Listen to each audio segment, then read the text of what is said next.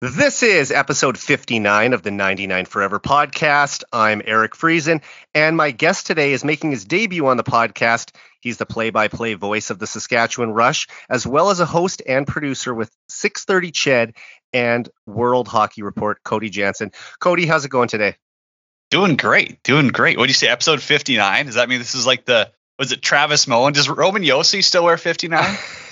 Yeah, it's kind of funny. A buddy of mine, Brian Swain, who was with TSN 1260 for a long time and now is with the Edmonton Elks. Whenever I have him on the show, we always try to figure out a player number that matches up when he's been on. So it's kind of interesting you said that. Well, that's where my mind goes right away. And I do think Josi wears 59, actually. I'm not sure if there's anyone else in the league right now we're rocking it. And good tie-in with the fact that the Oilers played the Predators last night. Well, the Preds attempted to play the Oilers, but they can never beat Leon Draisaitl. That is true. He is the mayor of Nashville. Well, I've been looking forward to having you on the podcast for a while, and I think you're only the second guest I've ever had on with a connection to Saskatoon. So it's cool to chat with someone who spent a bit of time in my hometown as well. Well, I'm from Warman, if I actually have to get into a little bit more detail here. But yes, I was born in Saskatoon. I don't think Warman had a hospital or even has a hospital. But nope, Saskatchewan guy through and through. Obviously, being in Alberta, working up here, it's a great hockey market. But Sask definitely holds that soft spot in my heart. And I think Saskatoon's one of the more underrated cities in Canada. Oh, yeah, for sure. I think it's one of the hidden gems of Western Canada for sure. My grandma actually lived in Warman for most of her life, and I spent a lot of time out there as a little kid in the 90s, but in the last 25 years, I haven't made as many trips out there. I've played a couple men's league games at the arena out there, but that's about it. Have you ever played in the old barn there? No, just the new one that they built. That's a special one. I don't know when they built the new one. Sometime I think in the last 10 years or so, and it seems pretty nice out there. Oh yeah, no, they got a great new barn there. I think they got under 18 AAA team and stuff and everything now, so they could probably have an SJ team if they wanted, but I guess that comes down to fan support. Yeah, for sure. So, I mean, being a Sask guy and living in Alberta now, you know all about the harsh winters we have here. But I know that you were actually in California last week as the Rush were playing in San Diego. So are you missing that Southern California weather yet?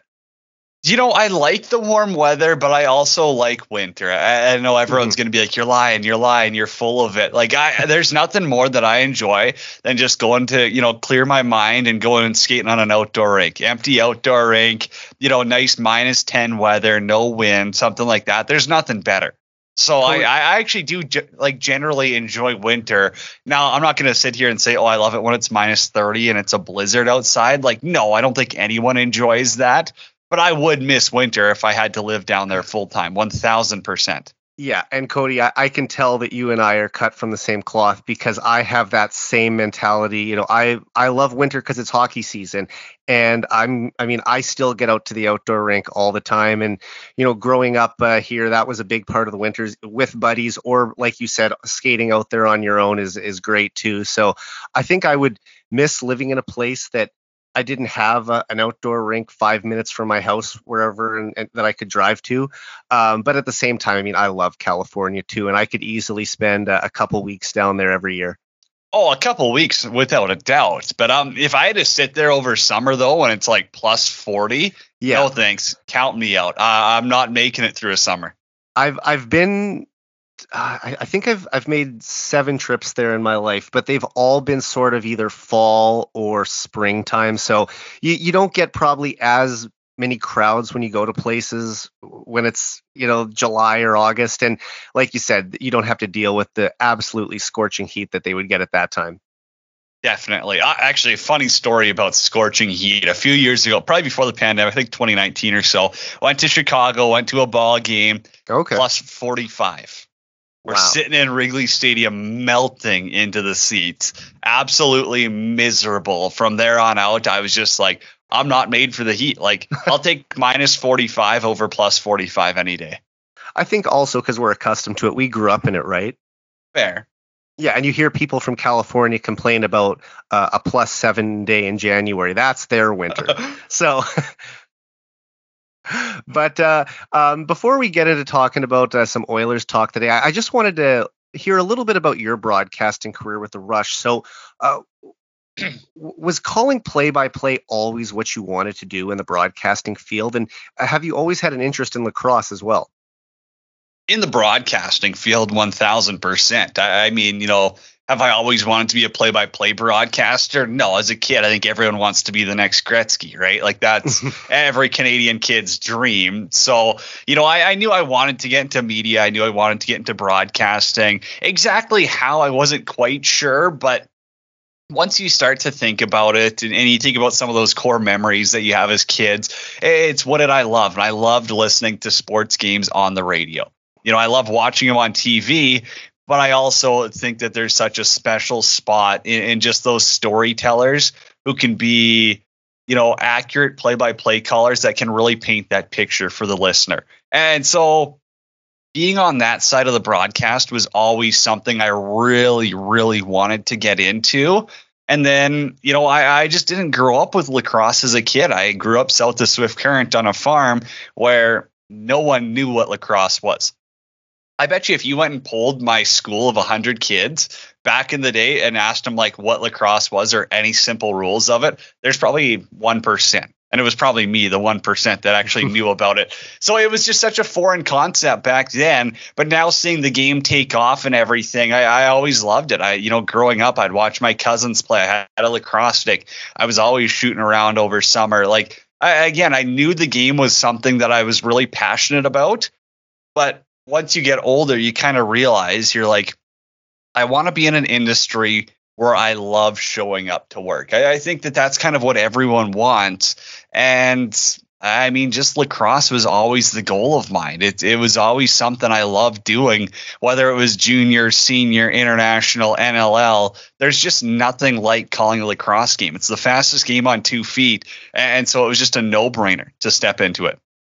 Well, that's awesome that you had this love for the game going back to when you were a kid. And, even thinking back to when I was in elementary school, I think there was only one kid in my class who played lacrosse. And, we would play it in gym class as part of the curriculum for 2 weeks out of the school year.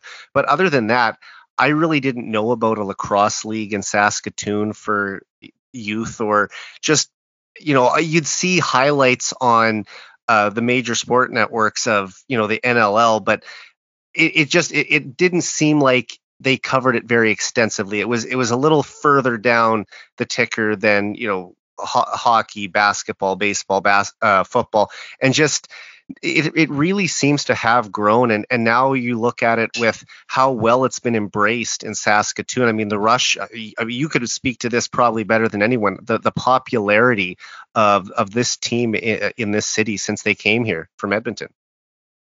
Wow, yeah, the lacrosse has grown huge, and you got to credit the Rush and the Urbans for moving the team from Edmonton to Saskatoon for sure. But now even with the job the Priestners are doing, they continue to grow it. They continue to, when you talk about building at the grassroots level, that's where you truly build your fans. And that's something I love that the new ownership is doing.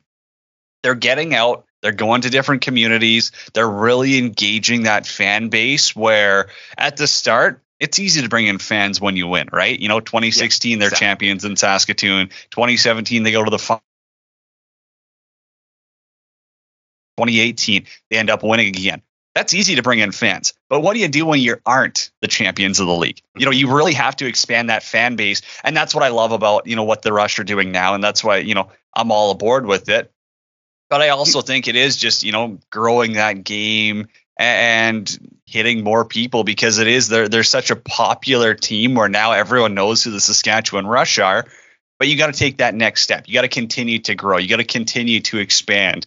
You got to market it. You got to sell it. Does what makes lacrosse the game you should be checking out? Why should you come to a Saskatchewan Rush game versus watching the Saskatchewan Roughriders or going to a Western Hockey League game? What makes it worth the drive in from North Battleford when you can stay at home and watch your local junior team, or you can come to one of the best parties in Saskatchewan and come check out a Rush game, right? Like it's all that little niche stuff that lacrosse has that nothing else does. Oh, for sure. And in a city like Saskatoon, where we don't have an NHL team, you have the Saskatoon Blades, who are having a great year themselves, and they're somewhat of a draw. And then you also have, during the football season, the U of S Huskies. But the Rush kind of play in the winter when the football season isn't going on, and it's on different nights than the Blades, so they don't really have to compete locally in the market.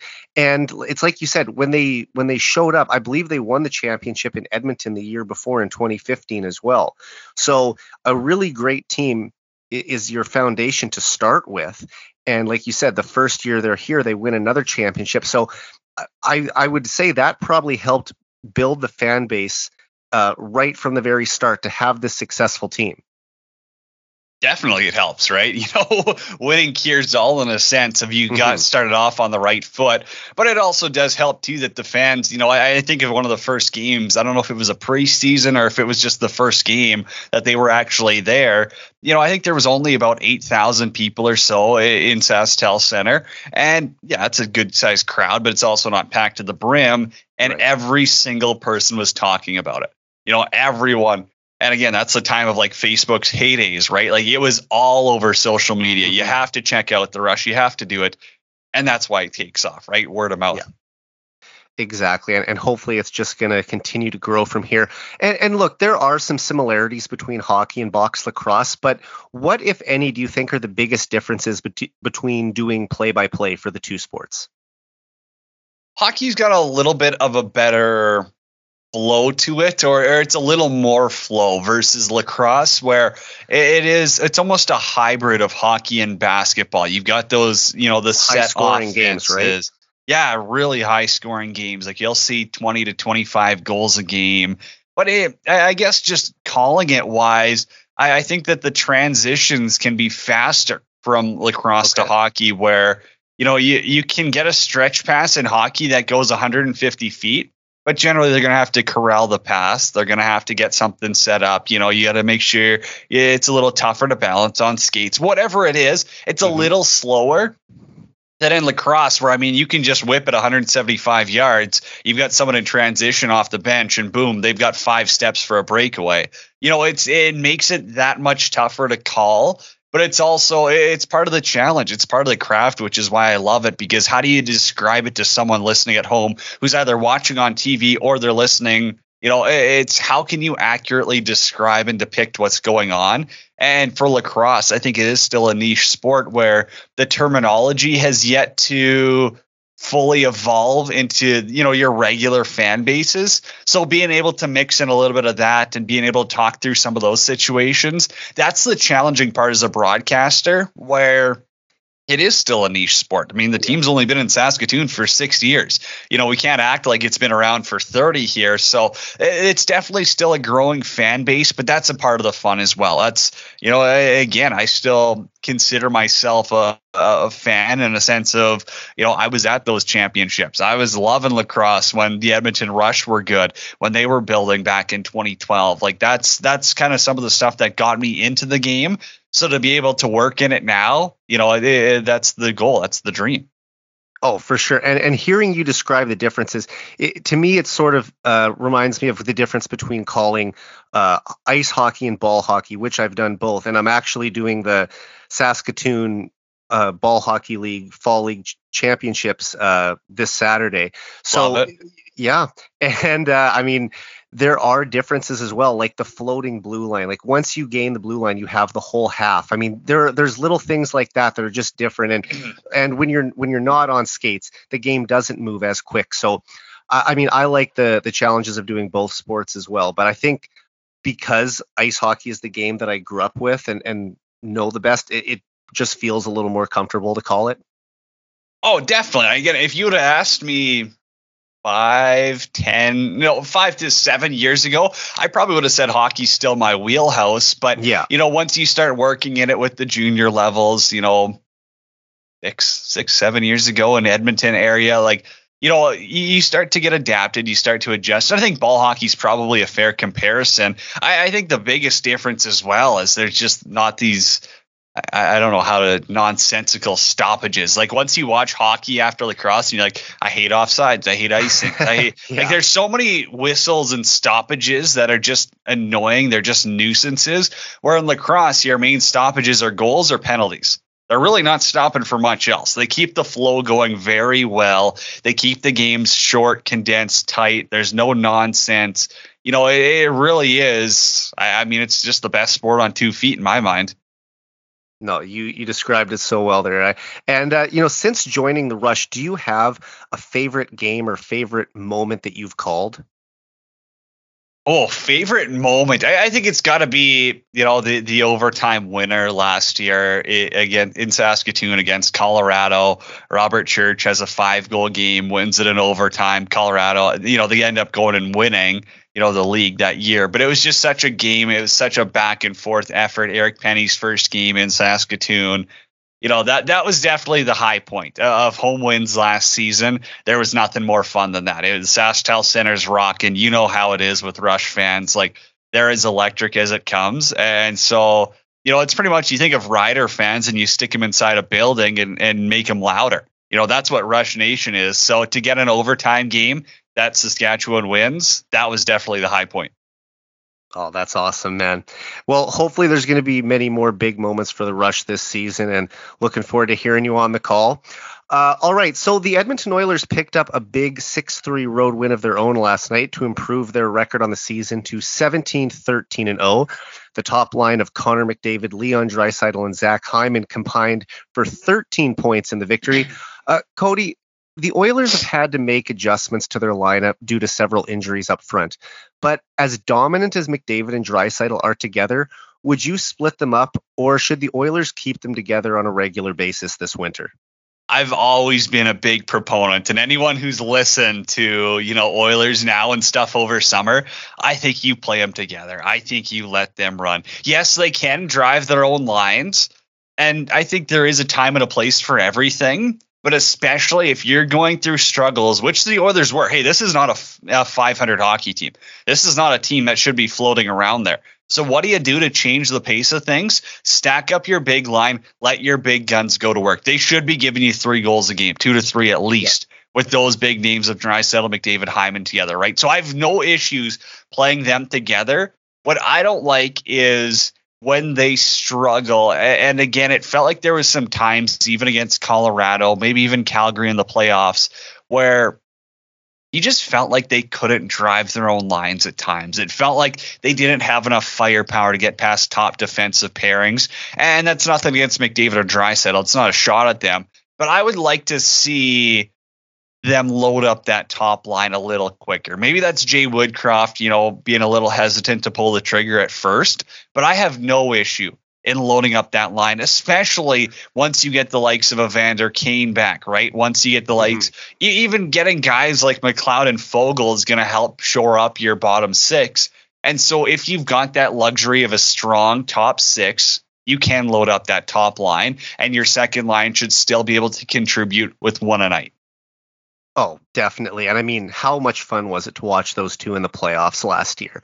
And the crazy thing is that if Mikey Anderson didn't injure Leon Draisaitl in the first round of the playoffs, they never would have even been paired together. But because Draisaitl was playing on one leg, they couldn't have him at center. He had to be on McDavid's wing for the rest of the playoffs while he was recovering from a high ankle sprain, and he continued to play on it for over a month. I mean, it's hard to imagine how he was able to play, let alone dominate under those circumstances. But, as fun as it is to watch the two best offensive players in the league play together on the same line, I think McDavid and Draisaitl need to be centering their own lines to reach their ultimate goal of winning a Stanley Cup. And yes, they still can play together on every power play, but the Oilers are a tougher team to beat, I believe, when they have McDavid and Draisaitl driving their own lines. Now, I'm fine if they play together on occasion during the regular season, especially when they're going up against weaker opponents where McDavid and Draisaitl can just overwhelm them with their elite skill. But until Evander Kane returns to the lineup, I think you could still make a pretty strong top 6 with McDavid, Hyman, and Nugent Hopkins on the first line, followed by Draisaitl, Yamamoto, and either Holloway or Janmark on the second line. Because when you get Ryan McLeod back, you'd want him in the third line center spot until until Kane gets back. Then you could look at possibly moving him up. But I just feel like they are a tougher team to beat when you can send McDavid and Draisaitl over the boards in waves and have the opposition have to go up against that. Yeah, I don't really disagree. I guess it does just give me a little bit of the, second guesses if I'm, my second line is Draisaitl, Yamamoto, and Janmark. I don't feel too confident in that. Like, Yamamoto's got, one goal this season? True. Janmark's got one. Like, again, Draisaitl can feed you the puck all you want, but at the end of the day, if you're not putting it in the back of the net, I really don't trust you on my second line at all. And that's kind of when you look at the Oilers, lines 2 through 4, if you want to go with that, Derek Ryan leads them in scoring with 4 goals. Like that's outside of Nugent Hopkins, pardon me. But that it's tough to say. But that's a reason why I don't want Draisaitl playing with those guys, because he's going to feed, players who aren't going to put the puck in the net. I'm sorry. You make a good point there. And yes, the bottom 6 needs to contribute more. They have been chipping in the past week a little more than we've seen earlier this season, but you need to get more than 1 goal or 2 goals a month from your bottom 2 lines. Exactly. And that's been a big problem where, if McDavid and Draisaitl have an off night, which they don't have many, but when they do, it almost feels like your chances of winning that night are pretty decreased by a massive amount. And I don't know, I think that Nugent Hopkins and Draisaitl do have good chemistry together. And I'm not trying to make excuses for Yamamoto. He does need to score more, but I believe he was playing through something earlier in the season, and then he did miss a month with an undisclosed upper body injury. So I think it's fair to say if he was healthy, he might have 5 or 6 goals by now. But yes, that's another guy who needs to get off the schneid and start putting a few more pucks in there. And that's fine. Everyone battles injury, but he's on pace for 4 goals this season. Yes. If that's where we're finishing, you just gave him 3.1 schmel.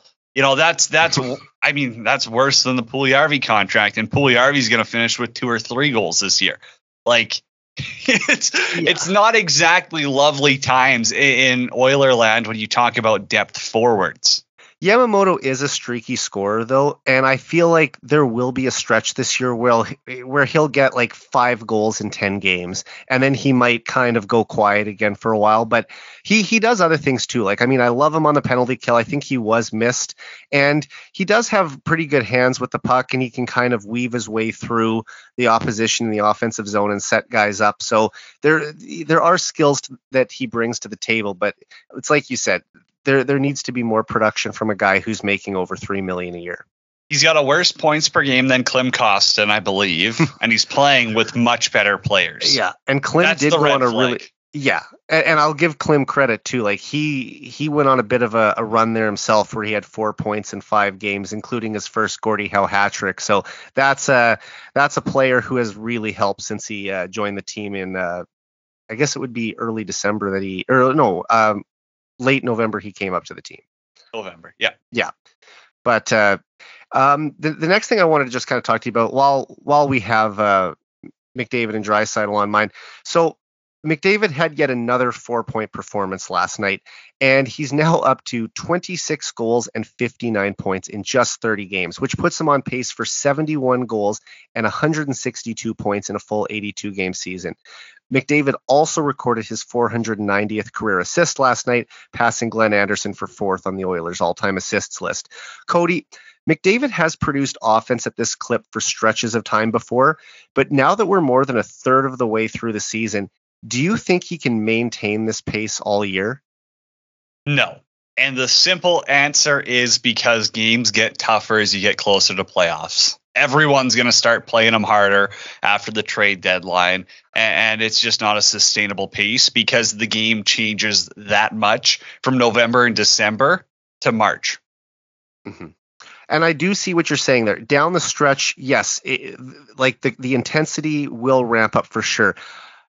I'm not saying that he's going to average 2 points per game for the entire season, But the thing is, they do still have a more favorable schedule coming up. They've played a lot of tough teams so far. And only two players in the history of the game have ever put up 160 points in a season. I believe Gretzky did it 9 times and Lemieux did it 4 times. So it's unlikely he reaches that number. But to say he's going to get 70 goals as well, I mean, no one's done that in the past 30 years. Well, where do you think he finishes at? Like, well, I mean, 120, 130? Yeah. Oh, I mean, I think 120 and 130 is a lock. But even if he slows down a bit, I think he still has a real shot at 60 goals and 150 points. Now, he would need 91 points in the final 52 games to reach 150 points, but I've always believed that there would be at least one season in his career where he'd have 150 points. And if he's going to do it, it'll probably be either this year or next year when he's at the absolute height of his powers. Yeah, it's just crazy to think about, right? Like there's so many different factors here. Yeah, it's been a quarter of the century since someone honestly, done and again, it, right? This is going to be kind of a hot take. Like I don't think he 130. I don't think he hits 130 this year. That's still I just think that. But he had 123 last year, so we're only asking him to put up 7 more points than he even did a year ago. Yeah, I don't know. I don't see it happening, but okay. Hey, I love to be proved wrong. I mean, look, in the last, like we said, 25 years, no one's had 130 points. So you're not really going out on a limb and saying that it would be tough to accomplish. But yes, to put up 160, I think is going to be a Herculean task for him to do. And I doubt that he'll get there. But I just think he's maintained that type of pace, that point and a half game pace that he would need or more over the past couple of years. We've seen him do it, and now we're asking him to maintain it for a whole 82 games. It would be tough, but I just think that even if he doesn't get to 150, he'll get close. Like I'd bet on 140 this year, just because it's almost like he gets 2 or 3 or 4 points every night. I mean, he has 24 points in his last 10 games. So it's just like, I mean, at what point do we say like this is going to be something that he can sustain over a long period of time? If he's going to continue to play with Draisaitl, I'll say 130 is possible. I think those two will be split up the second Evander Kane comes back. Yeah. And the point drop off is going to happen. And for goal total, what do you think?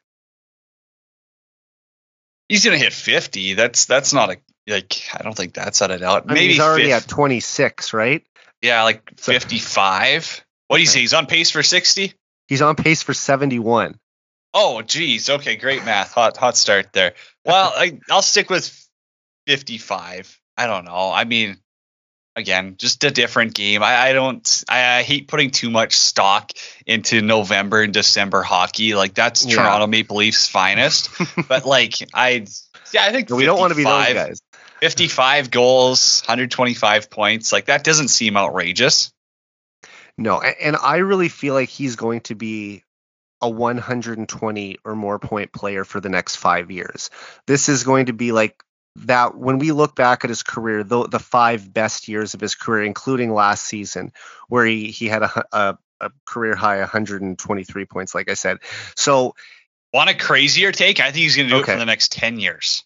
10 years. Because the game continues to change. It's just going to get softer. It's going to get more skilled. It's going to get higher scoring, and that favors players like Connor McDavid.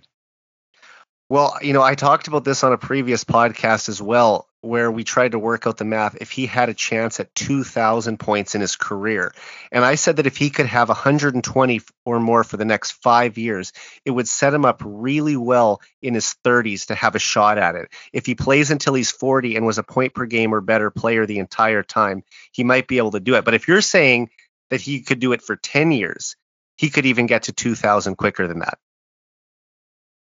But again, I mean, look at the trajectory of the game. It's changing. Yeah. Hockey's changing, and it's favoring players like Connor McDavid, which it should. That's fine. I got no issues with that. It's becoming a faster, more skilled game, and he is the most skilled, and he is the fastest. So exactly. you make a good point there.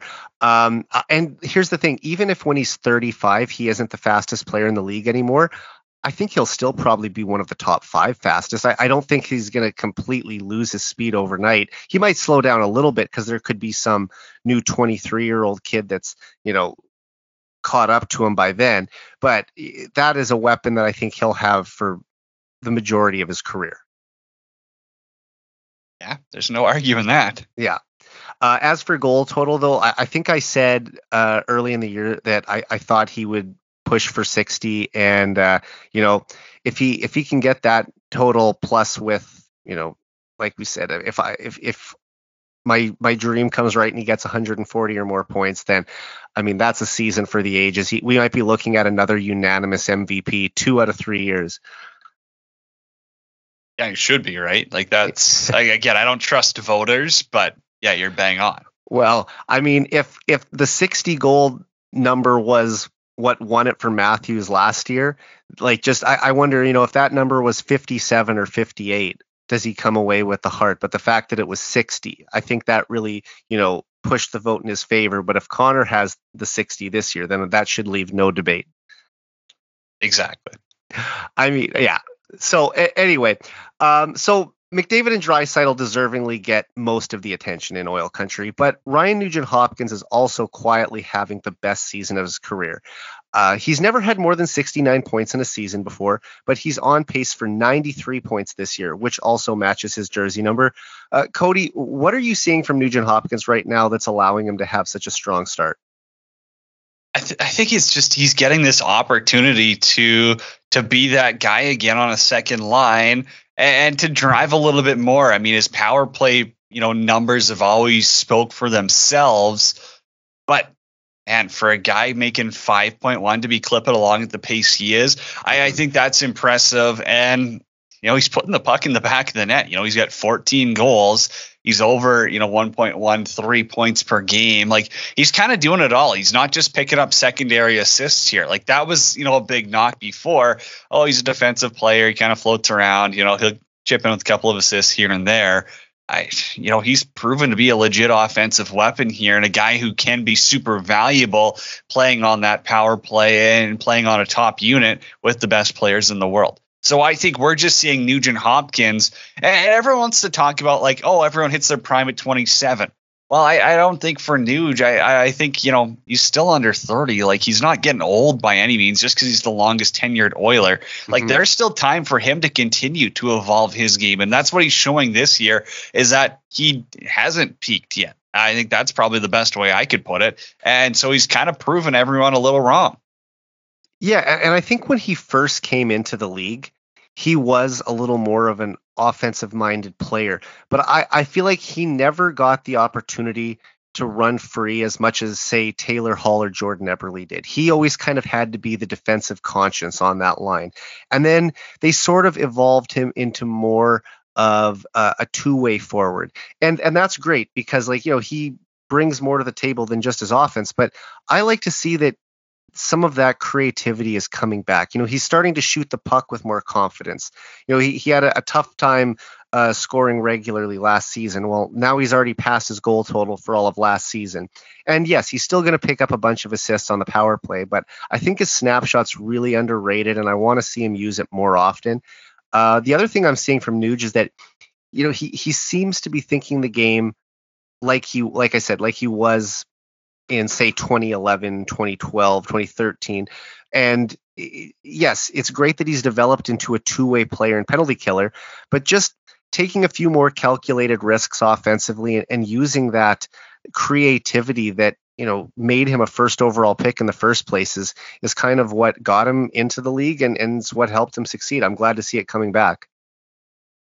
Yeah, I mean, I remember seeing him in junior and stuff with Red Deer, and he was obviously just an absolute weapon back then. But you talk about his snapshot, and I think that comes down to, yes, he's got an elite shot, but he picks his spots well. You don't see him waste too many opportunities, and that's why, he's a goal every other game this season. Like you love that. If that's your second line guy, you'll take that any day.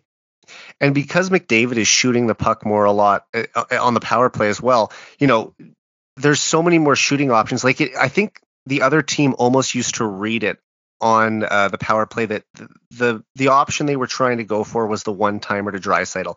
And that still is their best shot on the power play, but Connor is a threat to shoot. Nuge has become a threat to shoot. So because they have to respect the shot more, it's opening up chances for other guys. So when he does feather that puck across to one of those guys, there's a better chance that they're open. But also, if those guys are covered, he feels confident taking that shot as well. I think that's fair. Yeah, it's the value of having all those different weapons. And I think someone like Zach Hyman just, he helps bring it to that next level because he's such a versatile addition to this team. Absolutely. That, he kind of rounds out that top power play and allows for a little bit more time and space. He allows, Nugent Hopkins to be a little bit more creative. He allows Draisaitl that second look to have an extra one-timer where in the past teams were just isoing him right away. And same with McDavid, having Zach Hyman out there makes defenders think twice about, how close their gap is going to be to which guy. And that's why you see the Oilers do have power play success. Yeah. And I mean, shout out to Zach Hyman as well for scoring his first career hat trick last night. Just that he's another one of those guys in that $5 to $6 million range where you've got Nugent Hopkins, Hyman, and Evander Kane. And those guys are all point per game players this year. And of course, Kane, a much smaller sample size because he got hurt in early November. But that's just tremendous value from your third, fourth, and fifth best forwards on the team. Which is what you need, right? Guys in that $4 to $6 million range that obviously help. But where it can also hurt you is that $2 to $4 million range. And that's right now where the Oilers are seeing, when you look up and down at championship rosters and you look at Tampa Bay, Colorado, go back to St. Louis, that $4 to $6 million range, they had guys overproduce. That $2 to $4 million range, they had guys live up to expectation or play up to their full ability. And 100%, you are going to lose your Blake Colemans. You got guys like that. But for the Oilers, it's just rounding out this depth. And that's what Ken Holland has the task of doing next. And let's hope that some prospects coming in on cheap deals will do that. I mean, I know Dylan Holloway's up here right now, and he has the potential to be a top six forward for them down the road. He's got great puck skills. He's got good speed. He's somewhat physical, big body. I mean, that's a guy who I could eventually see fitting into the top six. This year, I don't think it's quite there yet. And, you could make the case that he, would be better suited playing down with the Bakersfield Condors. But there are games that you're happy to have him. And if this team was entirely healthy, maybe he wouldn't be here. But I make the argument the other way. If this team was fully healthy, I'd want to see Holloway on that third line. Okay. With the guys and that's probably where he'd be better. Because I don't want to see him on the third line playing with Jesse Puljujarvi. It looks like he's using a shovel out there half the time.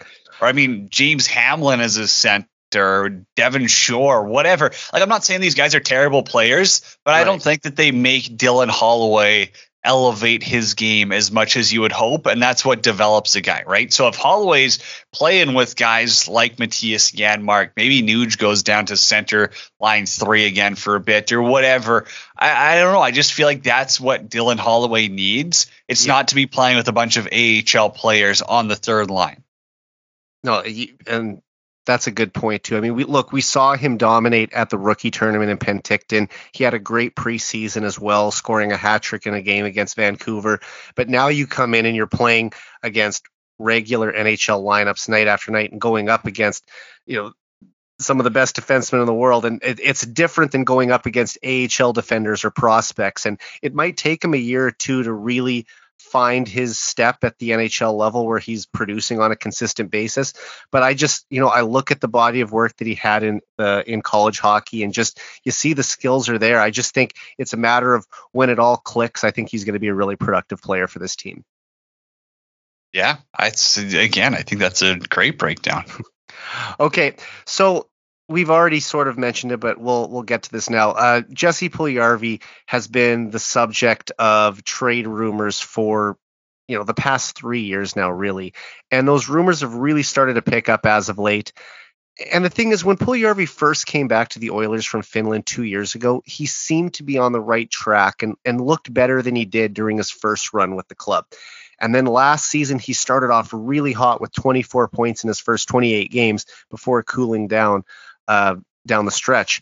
But This year, he only has 1 goal in 30 games, and it seems like this will probably be his last season in Edmonton. Cody, do you see a trade happening in season, or is this more likely something that's going to happen in the summer? Who's trading for him? I mean, at this point, it's like, what do you get? Like, I remember there was talks in the offseason about like, oh, maybe they want a second rounder for him. I was always even like a third round pick. Like, yeah, that's probably about as high as you would go.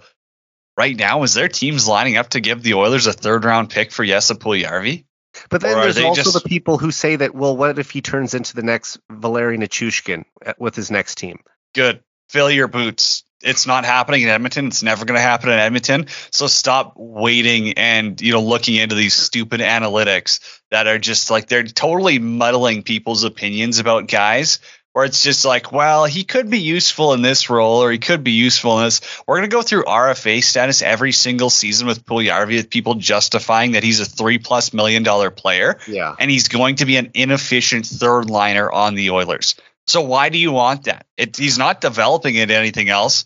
He's just right now, he's a waste of groceries in a lot of aspects. And so get rid of him. Put someone in that position. Like we talked about the guys who are coming up from Bakersfield on entry level deals. You can, I have a hard time believing you can't find someone who would, this is a hot take. Would you rather see Brad Malone up than Jesse Puljujarvi right now? Like, I get it. Malone's not going to do a lot for you, but I think he also plays the left side. But like Puljujarvi is just, he doesn't move the needle for me at all. And the longer that you hold on to him, his value is going to diminish. And I mean, he's probably a 4th round pick after this season. Yeah. I mean, he's a likable guy and a popular player with fans. And, I think that's debatable. I think it's such a small group that just loves him. Like everyone's like, oh, it's a loud minority or whatever you want to call it. Like we're in the same Twitter space. I know exactly what you're coming from. We're like, there's people who will defend him to no end. He is the Bison King. He's got that nickname. But like, I mean, like I've always cheered for the guy since the day he was drafted. I wanted it to work out here. But it seems like we've come to a point where both sides are looking to move on. And, that's unfortunate because this is a player the organization invested a 4th overall pick in. And for Puljujarvi, he can help the team in other ways. Like he does protect the puck well. He can extend plays. You'd love to see him have 5 goals or more by now instead of just 1 tip-in goal that he had about a month ago. But with Kyler Yamamoto potentially holding down 1 spot in the top 6 on the right side and Xavier Bourgault on the way, there probably isn't an opportunity for Puljujarvi to ever be elevated in the lineup to where he'd like to be. And the thing is, you've got other guys like Ryan McLeod who needs a new contract next offseason, Evan Bouchard. So the money that he's making, you probably want to allocate to those guys anyway. But the thing is, I just don't want to see him traded for another team's reclamation project. I would prefer if the Oilers could package him in a deal to bring in a bigger piece. Like if the Oilers want to trade for Patrick Kane or Jonathan Toews in Chicago, they're probably going to need to send out some money the other way to make them fit under the cap. So maybe the Oilers could find a deal that includes Puljujarvi as well as a high draft pick and a prospect to bring in one of those two, or another marquee rental at the deadline. Does that really help your draft pick value? Like if you package a first and Puljujarvi, it almost feels like it diminishes that first rounder in a sense of, I get it, you're trying to dish out money. Well, that's it. Like I don't know how much but then just get rid of Jesse Puljujarvi for a 4th rounder and flip that first for, somewhat of value, as you said. Well, you can do it that way too, or maybe you try and get Arizona involved or another team as to make a 3-way deal here. But basically what I'm saying is if he does, well, if you're bringing in a $10 million player like those guys, even if it is on the final year of their deal, you're going to have to need some salary retention from the Blackhawks. Plus you need to send out a contract. I just think that, if he had to be the one to go, then at least you're getting the $3 million off the books to fit in a guy who is immediately going to play in your top 6, like a Patrick Kane, or be your 3rd line center in Jonathan Toews. And now you're much stronger up front. So I just totally fair. I just see if he's going to be the one to go, whether it's in 2 separate deals or just one deal, that's where they're probably going to be looking to clear money, I would think. Yeah, that sense makes, definitely you're going to have to move some money if you want to bring in a big name. Do you see any other imminent moves, or do you think that it's going to be more Ken Holland will go through his usual routine of bringing in one or two guys at the deadline? Well, I would be shocked if Warren Fogel's a part of this team, past the deadline. I feel like that's an obvious, you get a chance to shed $3 million, and you're probably going to have to package in a pick or a prospect. But it's a salary cap world right now. And if the Oilers do want to add and make a run for it, you kind of got to get rid of that dead weight. And that's Warren Foegele right now. Like, he's not that effective of a third line player for you. So do you want a $3 million guy on your fourth line? Probably not, because if you don't have him there and he's out of your lineup or he's off your tab, you can have a better top six. So I can see them packaging and get rid of him. Yeah. And I mean, they do have a lot of high earning players. So you want to have as many cheap contracts on the team as you can. And who knows, maybe Puljujarvi and Foegele both go. I'm not trying to run them out of town or anything, but it's like you're saying, these are the type of moves that they'd have to make if they're going to try to fit in one, if not multiple additions at the deadline. Like, I'd love to see them bring in a defenseman and a forward ideally. So, I mean, if Patrick Kane's coming in, just as I'll throw it out there, that's 50% retention plus, sending out money. Well, now what if you want to try and go for Jakob Chychrun? And, that's another one that always gets talked about by Oilers fans. I'll just ask you while we're on it, this rumor's been going on forever, it seems like. Do you think there's any smoke there, or do you see Chychrun as just kind of like a pipe dream? Well, some people want to say where there's smoke, there's fire, but I also think you should check that smoke and make sure it's not just dust. And so that's where I think for the Oilers, you can kick around as much as you want. End of the day, I don't think they can offer a package better than other teams. So I have a hard time believing Arizona is going to be fine handing him off to Ken Holland when I have to believe that there's other teams able to put a better package together than Edmonton can. Yeah, and the rumors are that they want 2 first-round picks, a second, and a good prospect. I mean, I know the Oilers need help on defense, but that seems like a big ask to get a second-pairing defenseman.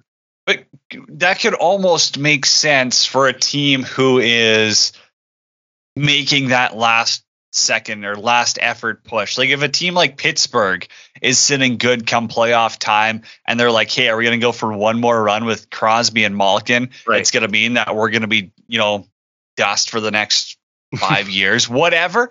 Like, that would make sense then to mortgage the farm for that and being like, we're going for one more run. I don't care what it costs. Sorry, guys. Sorry, fans. It's going to suck, but we're going to have a great playoffs here. And, that's the ultimate goal, too. And if you bring in a Stanley Cup, I think it's a lot easier to stomach 5+ years of being a bottom feeder if you have that championship in your pocket. Well, ask LA. Yeah. Pretty easy to stomach for them. And I mean, that's the goal for the Oilers, too. Like, in this next window, like, McDavid is under contract for 4 more years, including this year. Draisaitl's under contract for 3 more years. I'm still always believing that they're going to re-sign here, but Draisaitl's next contract, how much is it? What if for one, like $12 million?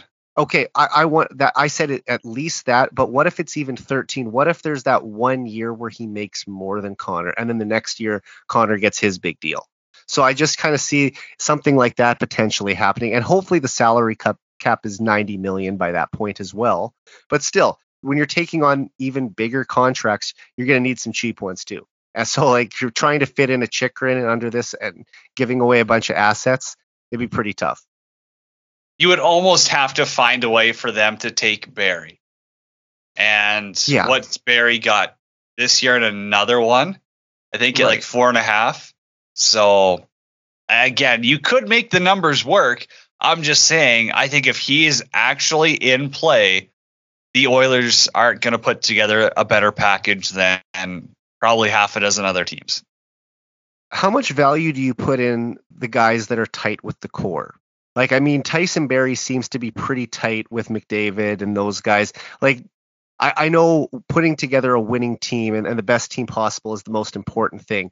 But does subtracting someone from the room who is really good with your core group and still does produce. Like let's not say Tyson Barrie isn't an offensive defenseman. I know he has his leads the defensive team in points for a defenseman, but has his defensive deficiencies. Just how much stock do you put into taking someone out of the dressing room that's a popular teammate? Well, I think you got to put a lot of stock into it, but also none of us are in the room on a daily basis. No one in media is. So right. that's just it's a good question, something you got to consider, but it's also not something any of us can answer. It's only something that the coach, that the star players can really decide how much of an impact that relationship has. Yeah, and I know that Darnell Nurse is a lightning rod for criticism in Edmonton too, and every time he makes a poor play with the puck or a giveaway, he just gets lit up on Twitter, and his salary, or his $9.25 million salary gets brought up. But it's just, I think he is still the Oilers' best defenseman, in my opinion. I know some people say, oh, Cece's having this great year and everything too, but in terms of their best overall defenseman, Darnell Nurse is on pace for 45 points this year. He leads the team with a plus 13 rating. Yes, does he sometimes make a bad pass, or does he give away the puck? Sure. But I think that until they have a better defenseman than Darnell Nurse, how can they get rid of him? I mean, where would the left side be without him if he went down with an injury?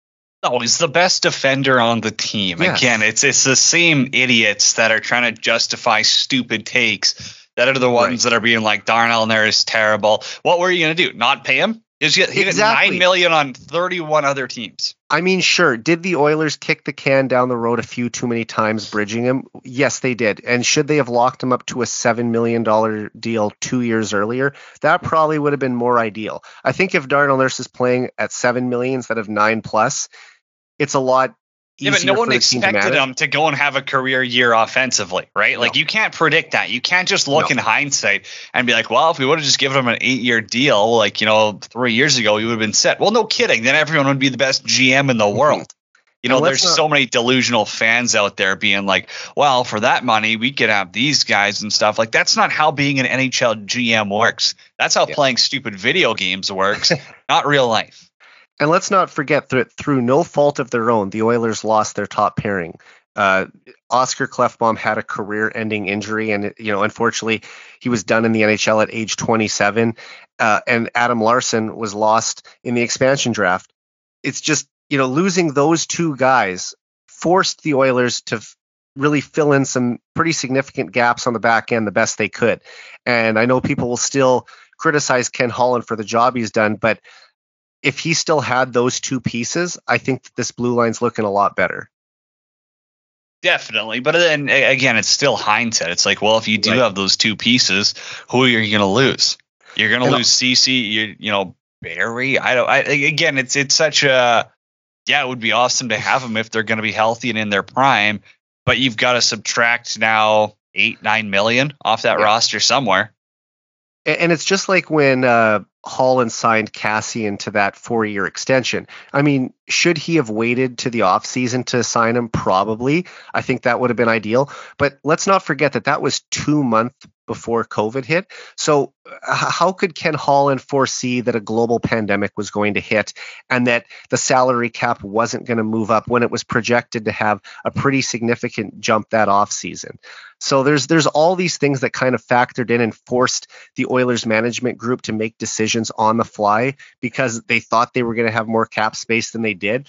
And just to kind of tie into my point about Nurse, that's another guy who is really tight with the group. I mean, as far as we can tell, he's best friends with Connor McDavid and Leon Draisaitl. And I think the chance of Darnell Nurse playing here for the next 8 years increases the chances of McDavid and Draisaitl being here for the next 8 years as well.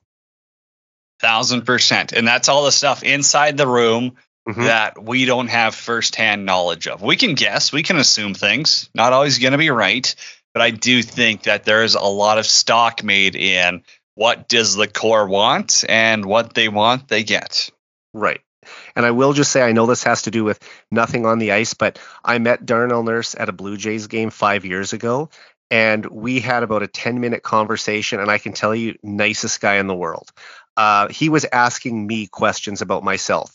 how many interactions do you have with a professional athlete where it's not like the fan just kind of asking him a bunch of stuff, but he's actually conversing with you and like getting to know me as well, which I never even expect but I'll just say one of the nicest guys I've ever met.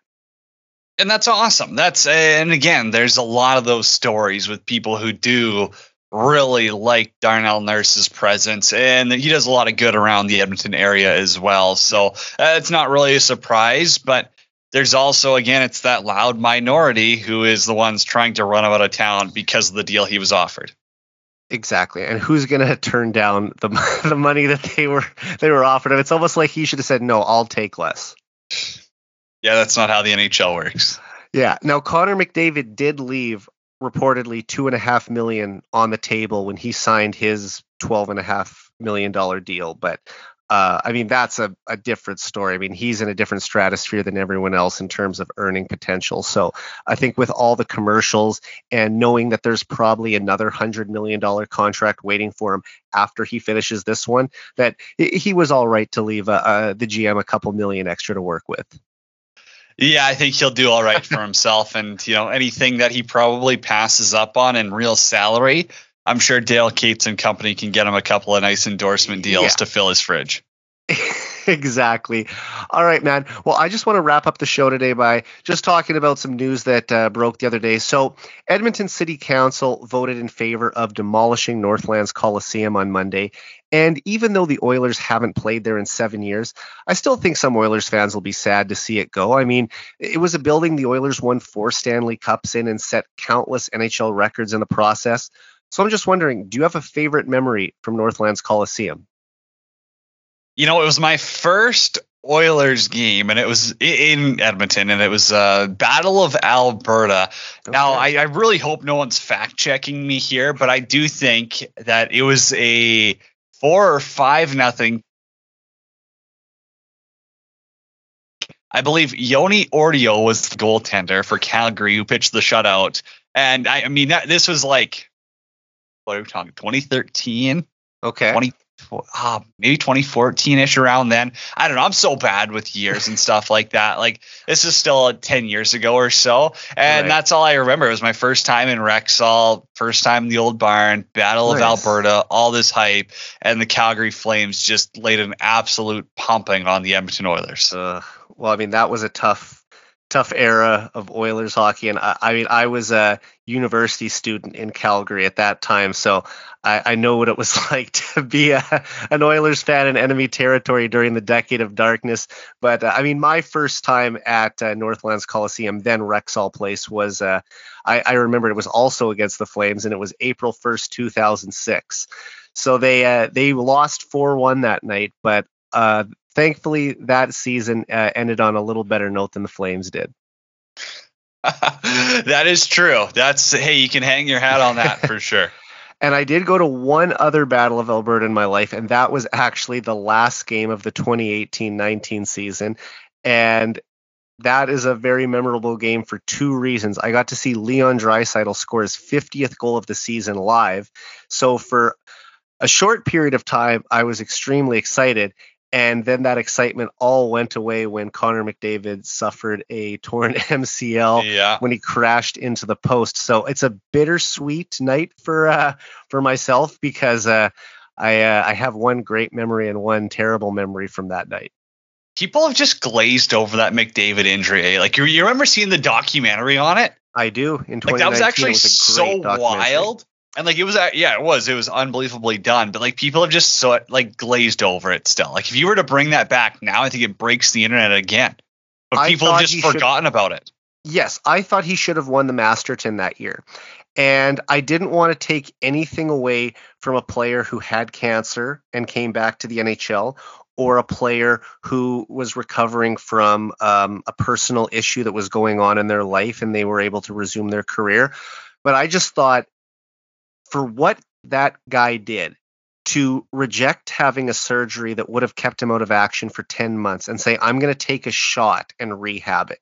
And the doctors told him, there's not 100% chance that this is going to work. Like, you may try to rehab it and it doesn't go properly and we still have to do the surgery after that, in which case you're missing an entire season. And he rolled the dice and said, okay, I'm going to rehab it for 6 months on my own, and did not miss a single game from that injury. He was back for the season opener against the Vancouver Canucks in 2019-20. Oh, it's nuts. It's one thing that everyone forgets about. And it's fun to bring it back up. And then he had 97 points in 64 games before the season was cut short due to the pandemic that year. I mean, to come back and finish second in the league in scoring behind only Leon Draisaitl after that type of an injury, I just thought, I mean, potentially career-altering injury, comes back to the league, finishes top 2 in the league in scoring. That probably should win you a Masterton.